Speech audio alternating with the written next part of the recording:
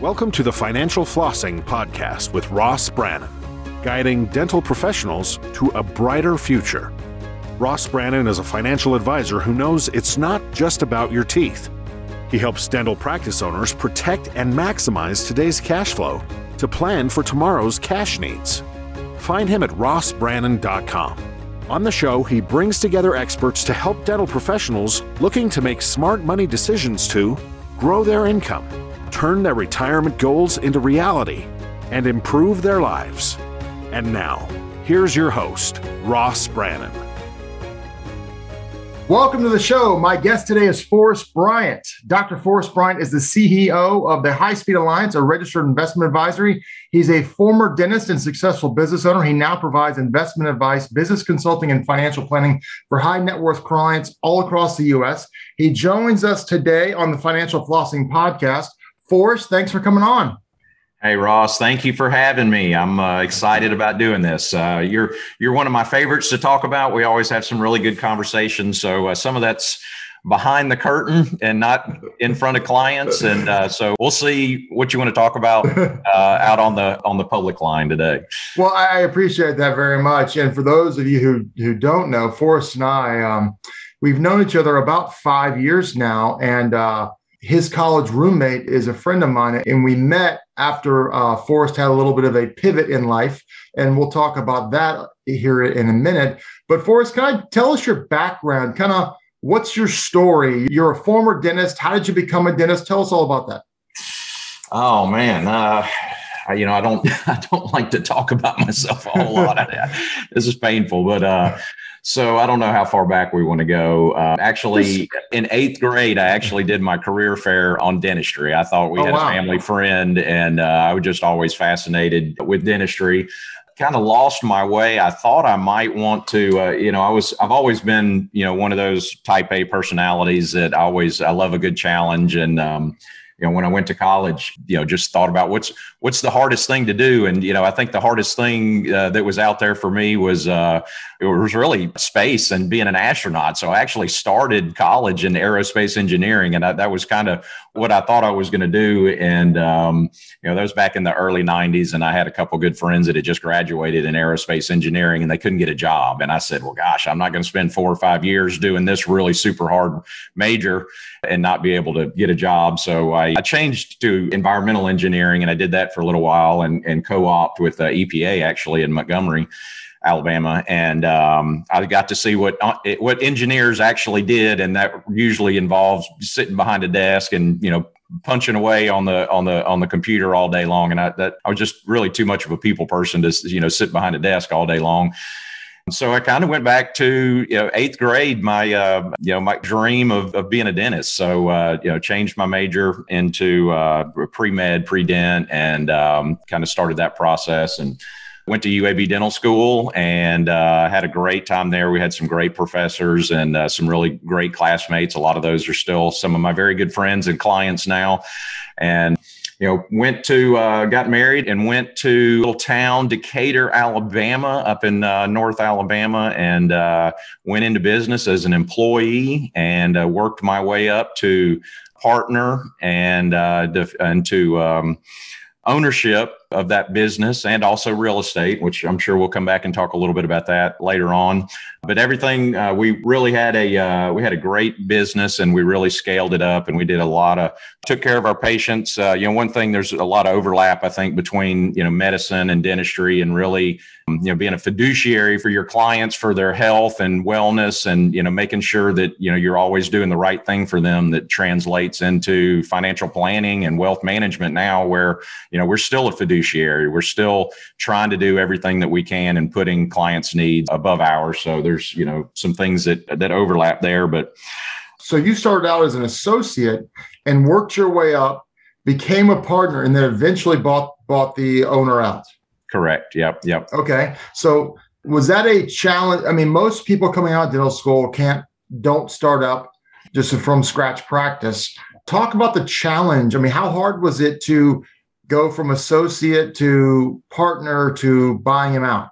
It's interesting, like going back, my plan was I knew I wanted to be an owner, and I had done a lot of research really on even in dental school, looking to buy practices. I knew the leverage and the speed of buying a practice was much better in that environment than creating one from scratch. So I knew I didn't want to start from scratch. I knew I wanted to buy a practice. And so, looking at a lot of, my dad was in the Marine Corps, so I was got to move around Marine Corps family, and I didn't really have a hometown, I wanted to go back to. So Carol my wife was from a little small town, Decatur, Alabama, and we looked all over the place. We looked at a lot of big cities and fun places to live. And turned out that through some connections I had at the dental school, that this practice in her hometown was one of the best opportunities there. So I knew it was an older dentist, and I knew I would be able to buy that practice down the road, but I had to do my time. I had to start off as an employee. Going back is funny. My first year, I think I made $42,000 my first year working, coming out of dental school. And it was a little bit of just kind of like, the grind and doing your time. It was like, I know it's a great practice and I knew it would be a good thing for me to do. But what year was that? 42,000, what year? That was 97. Okay. Yeah. So, that was like all of my classmates were making double that or more. So I knew, but I think one thing, and Ross, you might have to help me here just so I know. I like to know who my audience is. I don't know who all listens to your, I don't know if there's a lot of doctors or dentists or just. Well, it's mostly dentists. I think the thing is to have a long-term vision. Like I knew I wanted to be a practice owner, and I knew that I had to do my time. I needed a mentor. I needed somebody who'd been very experienced, and I was willing to learn, and I was willing to work as a W-2 to have that mentorship, to learn and to hopefully have the opportunity to buy that practice down the road. So there were some other ways that I could have gone, but I felt like that was the best way for me to minimize my risk and maximize my return in that business environment. So I was willing to put in the time and learn and have a really great mentor. So how many years were you a W-2? So I was a W-2, I think, for a year, and then I was a 1099 for probably another year. And then I bought in, I think, a third of the practice. At first, he was 2/3 and I was 1/3 for about a year. And then I bought another 1/6 of the practice. So then we were 50-50 partners, and we practiced that way for about another 7 or 8 years together as partners. And then you bought him out all the way. So correct. We got to a point, the coaching and consulting we were getting at that time was really on the partnership model. So in the partnership model, you have a single owner, and then you bring on 2 owners, and then you grow it, and then you bring on a third owner to, grow it up even higher, and then you bring on a fourth. And so it's just, you keep adding partners as the thing grows. And I can remember I was a little hesitant because, I've seen, a lot of horror stories when you get too many chiefs in the kitchen, too many cooks in the kitchen, or, too many chiefs trying to call the shots when you get like this really big convoluted ownership model. And I got to a point where we were actively looking for that third partner. And I was talking with one of the business coaches at the time that was mentoring me. And I remember he asked me a very important question. He said, if this is a good deal for somebody else to buy into your practice, would it be a good deal for you to buy your partner out and have 100% ownership? And I was like, ding, ding, ding. That's it. So that was just, it was so crystal clear for me. That was Bill Blatchford. Thanks, Bill, if you're listening, for helping me there. Changed my trajectory, because at that point I was like, oh yeah, I don't want another partner. I want to own this thing. I want to have control. So I ended up buying out my senior partner. And what year was this roughly? That was probably 2002, probably 2004. So 2004, you're now the sole 100% owner of the practice. Right. And so you live in Decatur. Your office is in Huntsville, Alabama, which is... No, we were still in, we were living in Decatur. We lived in Decatur and had the Decatur practice. And so kind of, once that kind of happened, we started a couple other practices. We started a practice in Huntsville, and we kind of acquired a practice in Madison as well. So really over that time, we ended up having multiple locations, had 3 locations, and got into the, really, I think one of the things that really helped me scale the business was knowing that studying business and knowing that I wanted to be the executive of the practice. I didn't want to be the guy who was doing all of the work every day. I wanted to treat it as a business, and I wanted to scale the business. So, when you're trading, time for dollars, if you're a dentist and you're sitting at the chair, or if you're a medical doctor and you're operating, there's only a certain amount of time that you can spend doing that, and that's what you get paid to do. So, ultimately, in order to really scale the business, you got to have more providers, you got to have more doctors, you got to have more hygienists, you have to have more locations. So with 3 locations, how many associates did you have working for you? Probably at any one time, probably 5 to 6. So you truly, and you and I both work with a lot of dentists. And what I say to a lot of people is there are a lot of dentists out there who basically own a job.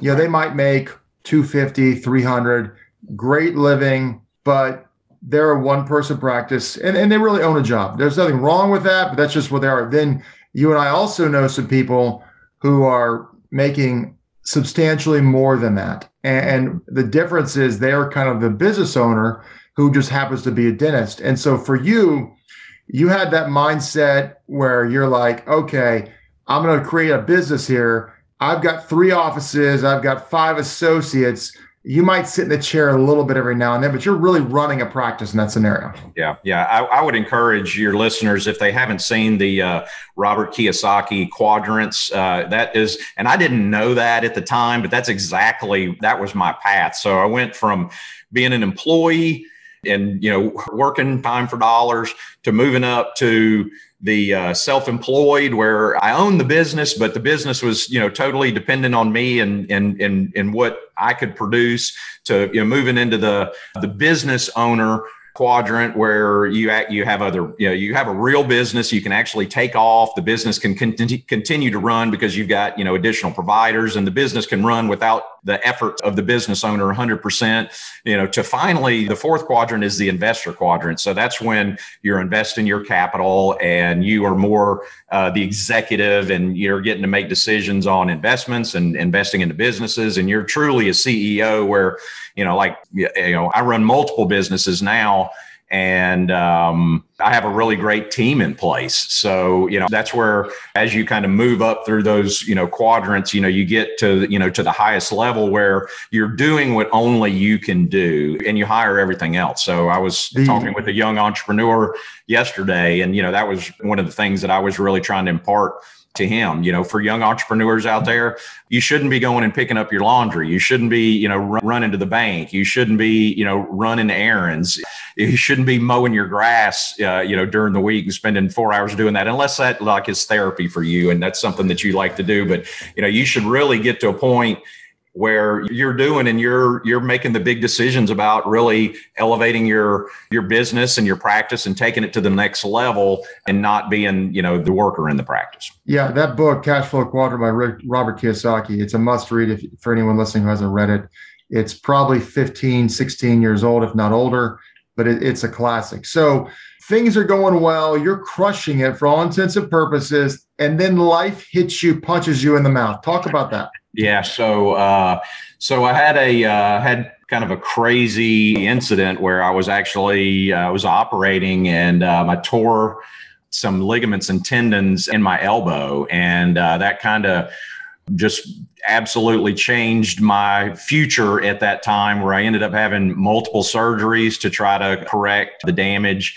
I ended up with nerve damage in that hand. Afterwards, it never would quite work right. And then I ended up having kind of an autoimmune spiral that kind of generated out of that, where I ended up having a rare neuropathy called MMN, multifocal motor neuropathy, which affected both of my hands and my feet, with peripheral neuropathy, which affects the motor and the sensory nerve. So going through that process and going through multiple surgeries over several years and lots of physical therapy, and it really left me at a place where I was no longer able to practice dentistry. So fortunately, I feel, when I tell the story, I feel so blessed that not only did I have good financial planning in place. And I know that's one thing that you counsel a lot of your doctors and dentist clients. I call it I call it the trifecta,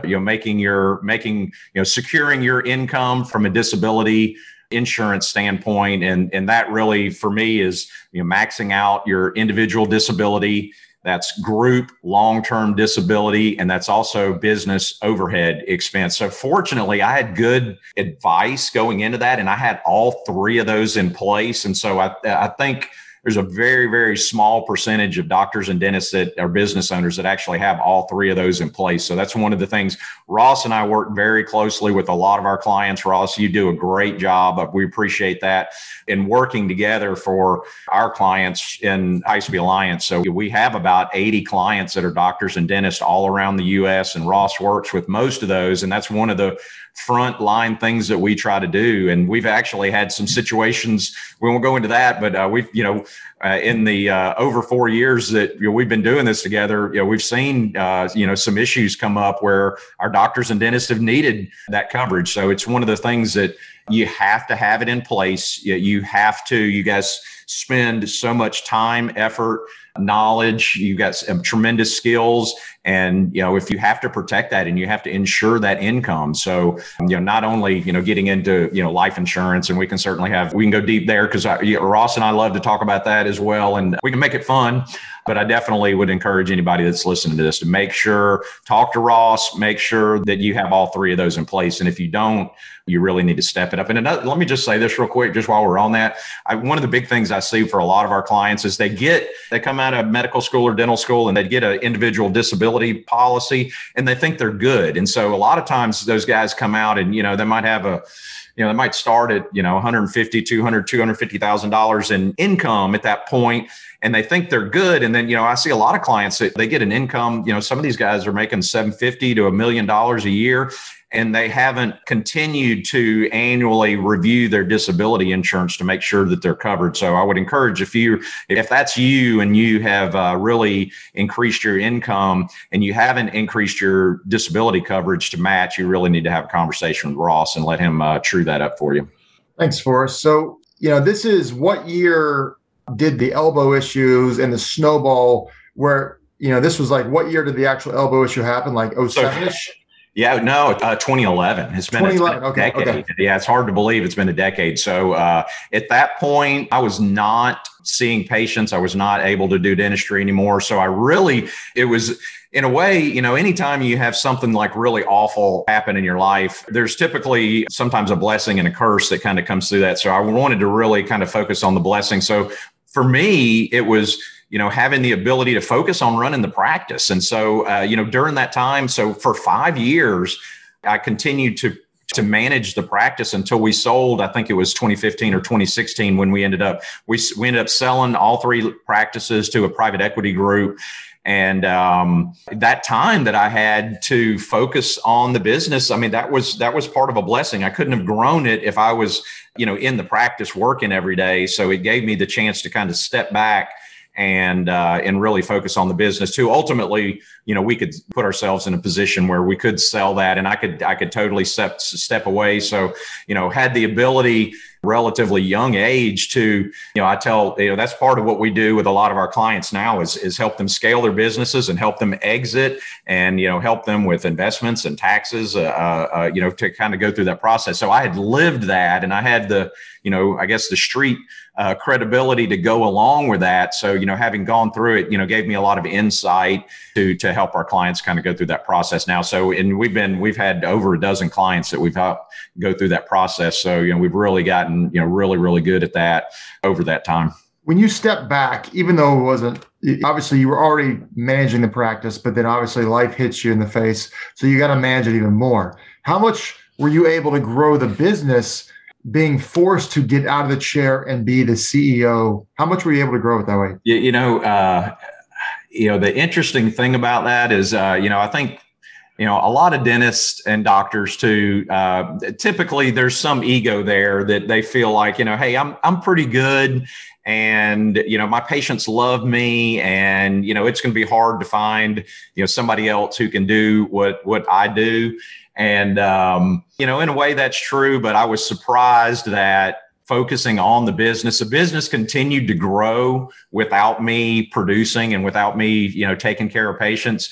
So, I think that's just really a testimony to really building a good team. And we had some great, incredible dentists that work for us and just a really great team. And I'm, forever grateful for, the team that we put together, all the hygienists and the assistants and the front desk and the doctors that worked for our company during that time. I mean, we really built something special. So what was the motivating factor to sell it? Were you like, this has been a good run, I'd like to transition to a different phase of my life? Was it, this was on the front end of private equity going nuts over dental practices? Yeah. Was it like, okay, these guys are going to pay me an insane number for this, I'm crazy not to do this? What was the motivating factor? So good question. And I think everybody needs to ask themselves this, if not annually, if quarterly, or maybe even daily, but how much do you enjoy what you're going to do today? And, for me during that time, and I tell a lot of doctors and dentists this, and so I'll repeat it here because I think it's a good point. It seems like there's a lot of doctors and dentists that think that the patient care is drudgery, and that a lot of them get burned out on actually doing the work. And a lot of them think, and there's a lot of coaching programs out there that you really say, oh yeah. And I push it a little bit too, for a little bit different reason, but you can be the executive and not do the dentistry part of it. And so there's a lot of people out there that, if they get burned out, they're like, I don't really want to do the clinical aspect anymore. I want to be the CEO. So, I was kind of forced into that position. And one of the things that I learned was that the joy of being a dentist is really about the patient care. That was what really kind of fulfilled me, was taking, and I did it for almost 20 years. So I got to see, multiple generations come through there. I got to see young kids grow up and go to college and, get a job and get married. And, that's special to be able to, to take care of that. And just that relationship and, having people trust you was something that's very intimate, and there's a lot of choices that they could make, but they chose to see us. And so that was the fulfilling part. And so moving really to the executive side, I wasn't interacting with the patients. And so that part of it, I had to, on the HR side, we were hiring doctors, we were hiring front desk and hygienists and team. Sometimes you had to fire, you had to constantly work on keeping the team motivated. You had to do the marketing, you have to do the accounting, all of these like business operations. And I really got to a point where I just wasn't having fun. Yeah, it's not near as sexy when you're doing the stuff behind the scenes, right? Yeah. I mean, the money was good, but I kind of got to a point where I was like, once it became really clear that you're not going back to practice in dentistry, what do is this what you want to do for the rest of your life? And so that was, for me, that was an easy, like, I'm not having that much fun. I mean, I could have been like, I could go out and buy 10 practices or 20 practices or, go out and buy a whole bunch of practices. But I was like, it's pretty complex at 3, and going to 10 is just going to make, I think I just felt like, I'm going to be more miserable doing that. And for me, it was the right time to exit and let somebody else, try to work on taking it to the next level. And I wanted to do something else. So, I think for a lot of our guys, we have a discussion, going through that first exit is amazing. So for a lot of our guys, we have a lot of clients that are fairly young in their 40s and 50s that actually have an opportunity just because of the, the crazy amount of private equity dollars that are coming into the dental space right now. So a lot of them have an opportunity to take a first exit, and then they get to ask themselves this question, which is, such a small percentage of entrepreneurs get to ask themselves this question is, I've got money and I've got time, and, who do I want to help and what do I want to do? And what kind of impact do I want to make? What kind of purpose, why do I want to do, these things going forward, and who do I want to really make an impact for? So kind of once I went through that process, I mean, I got really excited about, going to the next level and being able to really have a major impact on our clients. And so, a lot of, really felt like I've made a big difference in the lives of my patients when I was practicing dentistry, but I feel like our purpose and our why is so much bigger now, where we're making some multi-generational impact on our clients now, where, I mean, we're making some big moves for them. And we just get to see that on just kind of an accelerated timeline where generationally changing their future. And so, for us, that's really rewarding, where we get to have that kind of impact. Other than, it was great when you get to do a veneer case or get to full mouth reconstruction and somebody's, you restore their function and you restore their aesthetics and they're really happy and they're hugging your neck. I mean, that's great. But getting to transform somebody's future and then in the generations following that, it just is, is just really pretty phenomenal. So you sell your practice, and that's about the time you and I met, and you're pivoting to your next move. You always have been very forward thinking financially, always been very financially minded and very astute financially. So you start the High Speed Alliance kind of as a leap of faith. And I was there when you started, and I remember what that was like. And compared to where it is now, it's grown leaps and leaps and bounds. So talk about, because it's a little bit different animal than what I do or what some of the advisors you dealt with before, without going into too many details because compliance. Just talk a little bit about the transition from Forrest Bryant, the dentist, to Forrest Bryant, the investment advisor, and then we'll talk a little bit more about that. So, I think, on the compliance standpoint, we are a registered investment advisor. We're FINRA registered. So we're certainly in a very highly compliant ocean, I guess, same as you are. And, I guess you got to put that out there, and then I guess we could just throw a little disclaimer. We're not going to talk about any specific investments or anything like that. But no specific investment. And I will also say this. So if you're listening and you're not one of my clients, do make sure you have your advisor who you trust with your money and your finances and your future. So don't take anything I said here today and go make any changes without running it. This is all for educational purposes. There's no advice being given. So. But so you were like, you've seen a lot and you were real successful. You said, all right, you know what?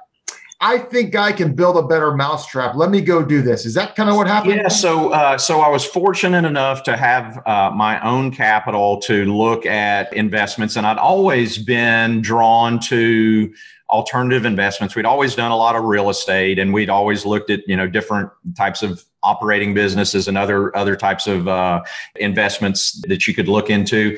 And I did a lot of research on multi-generational wealthy families. I'll use the term family offices. So, when we use that term, if we think about the Rockefellers or the Vanderbilts or the Carnegies, the Hiltons, or, some of these multi-generational families, and, really did a lot of studying. Not really at the beginning, it was for personal benefit. I wanted to know, because I wanted to continue to grow my wealth.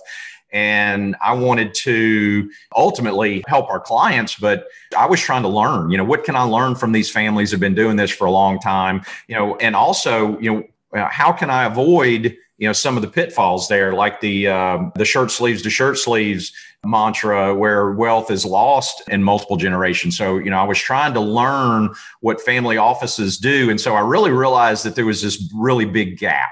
If you look at family offices, and I'll define that as usually a family that's over $100 million to up to multiple $1 billion. If you're in that family office space, you're not going to, if you've got 500 million, you probably love a guy like Ross, but you're probably not going to go to Ross and say, hey, Ross, here's $100 million. Will you take care of this for me? That's typically not the way that family offices operate. So typically what they'll do, if you've got that much money, you're going to go hire your own Ross. You're going to have a chief investment officer that works for you. You're going to have some analysts, some economists. You're going to have your own CPA. You're going to have your own CEO. You're going to build a business around managing that wealth. So, and they may have, if you've got $100 million, $500 million, you may, building a business like that probably might have an overhead. They might spend $1 million a year on overhead just to manage that money. And so I knew there was a lot there to learn. And so I looked at, okay, so, this is what I want. This is what my clients want. And so on the other side, we've got our clients that, our typical client is usually anywhere between maybe a $1 million in net worth up to probably a $20 million net worth. So that's kind of the realm of who we work with. And so, I realized that those services and those investment opportunities, there was no link between them. These guys needed the types of investments that this group was doing, the family offices are doing here. They need access to this type of research. They need access to these types of investments.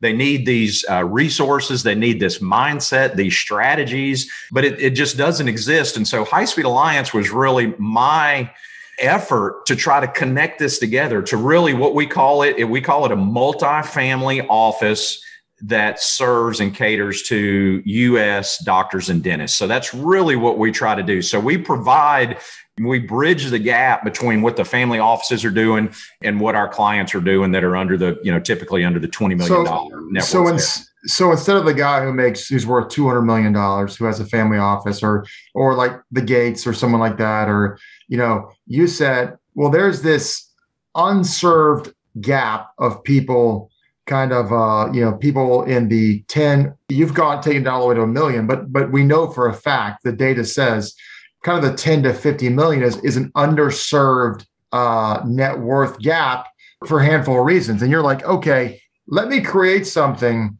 that's the best of both worlds. So instead of having these people don't have enough money to create their own family office, so I'm going to create a family office that serves these 80 families and growing and gives them access to these different things because you have a knack for this. You like the alternative investments, which, obviously, many times there's limitations on net worth for those types of things.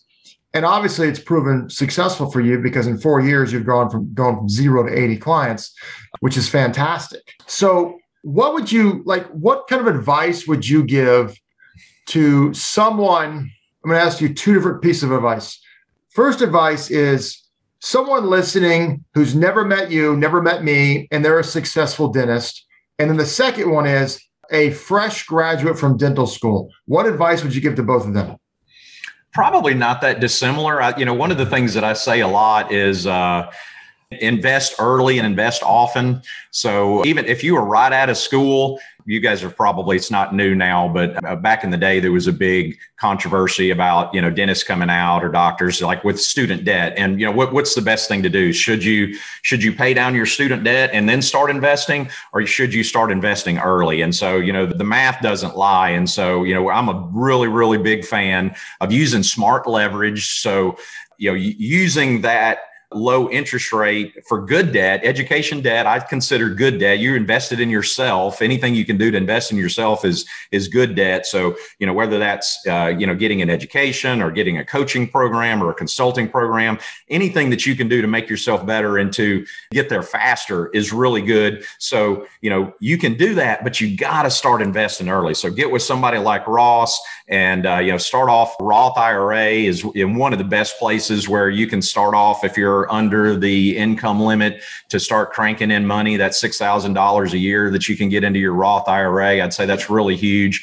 Either one, you got to start investing early. And, this is one thing that, I love to talk about. Most dentists, their eyes roll back in their head when you start talking about life insurance, but permanent life insurance, starting very, very early is something that we see a lot of our clients that haven't done it and and rightly so. There's a lot of people that do abuse it in the medical and dental space. Ross is not one of those guys. So totally trust Ross with our clients' futures. But if you are young and even if you're old, it just costs more. But if you've got time on your side, absolutely get invested in permanent life insurance. Your cost of insurance is much lower when you're younger, and you also have the benefit of multiple decades of allowing that to compound and take advantage of the beautiful dividends that the permanent life insurance companies are making, and the big mutual companies, mutual life insurance companies like Ross represents.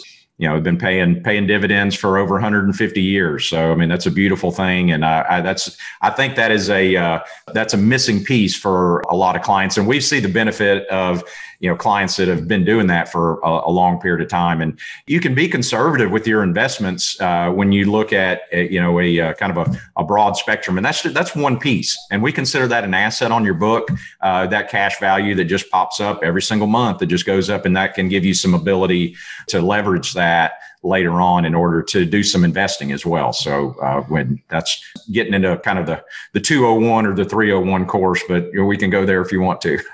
So almost out of time here. So I have two last questions for you. Do you have a good book recommendation? Anything you read recently? Oh, gosh. I think one thing for entrepreneurs, this is probably out there, but Traction by Gino Wickman. I mean, if you're, that's an EOS book. Yep. That's a really good one for any entrepreneur out there. That's a good one.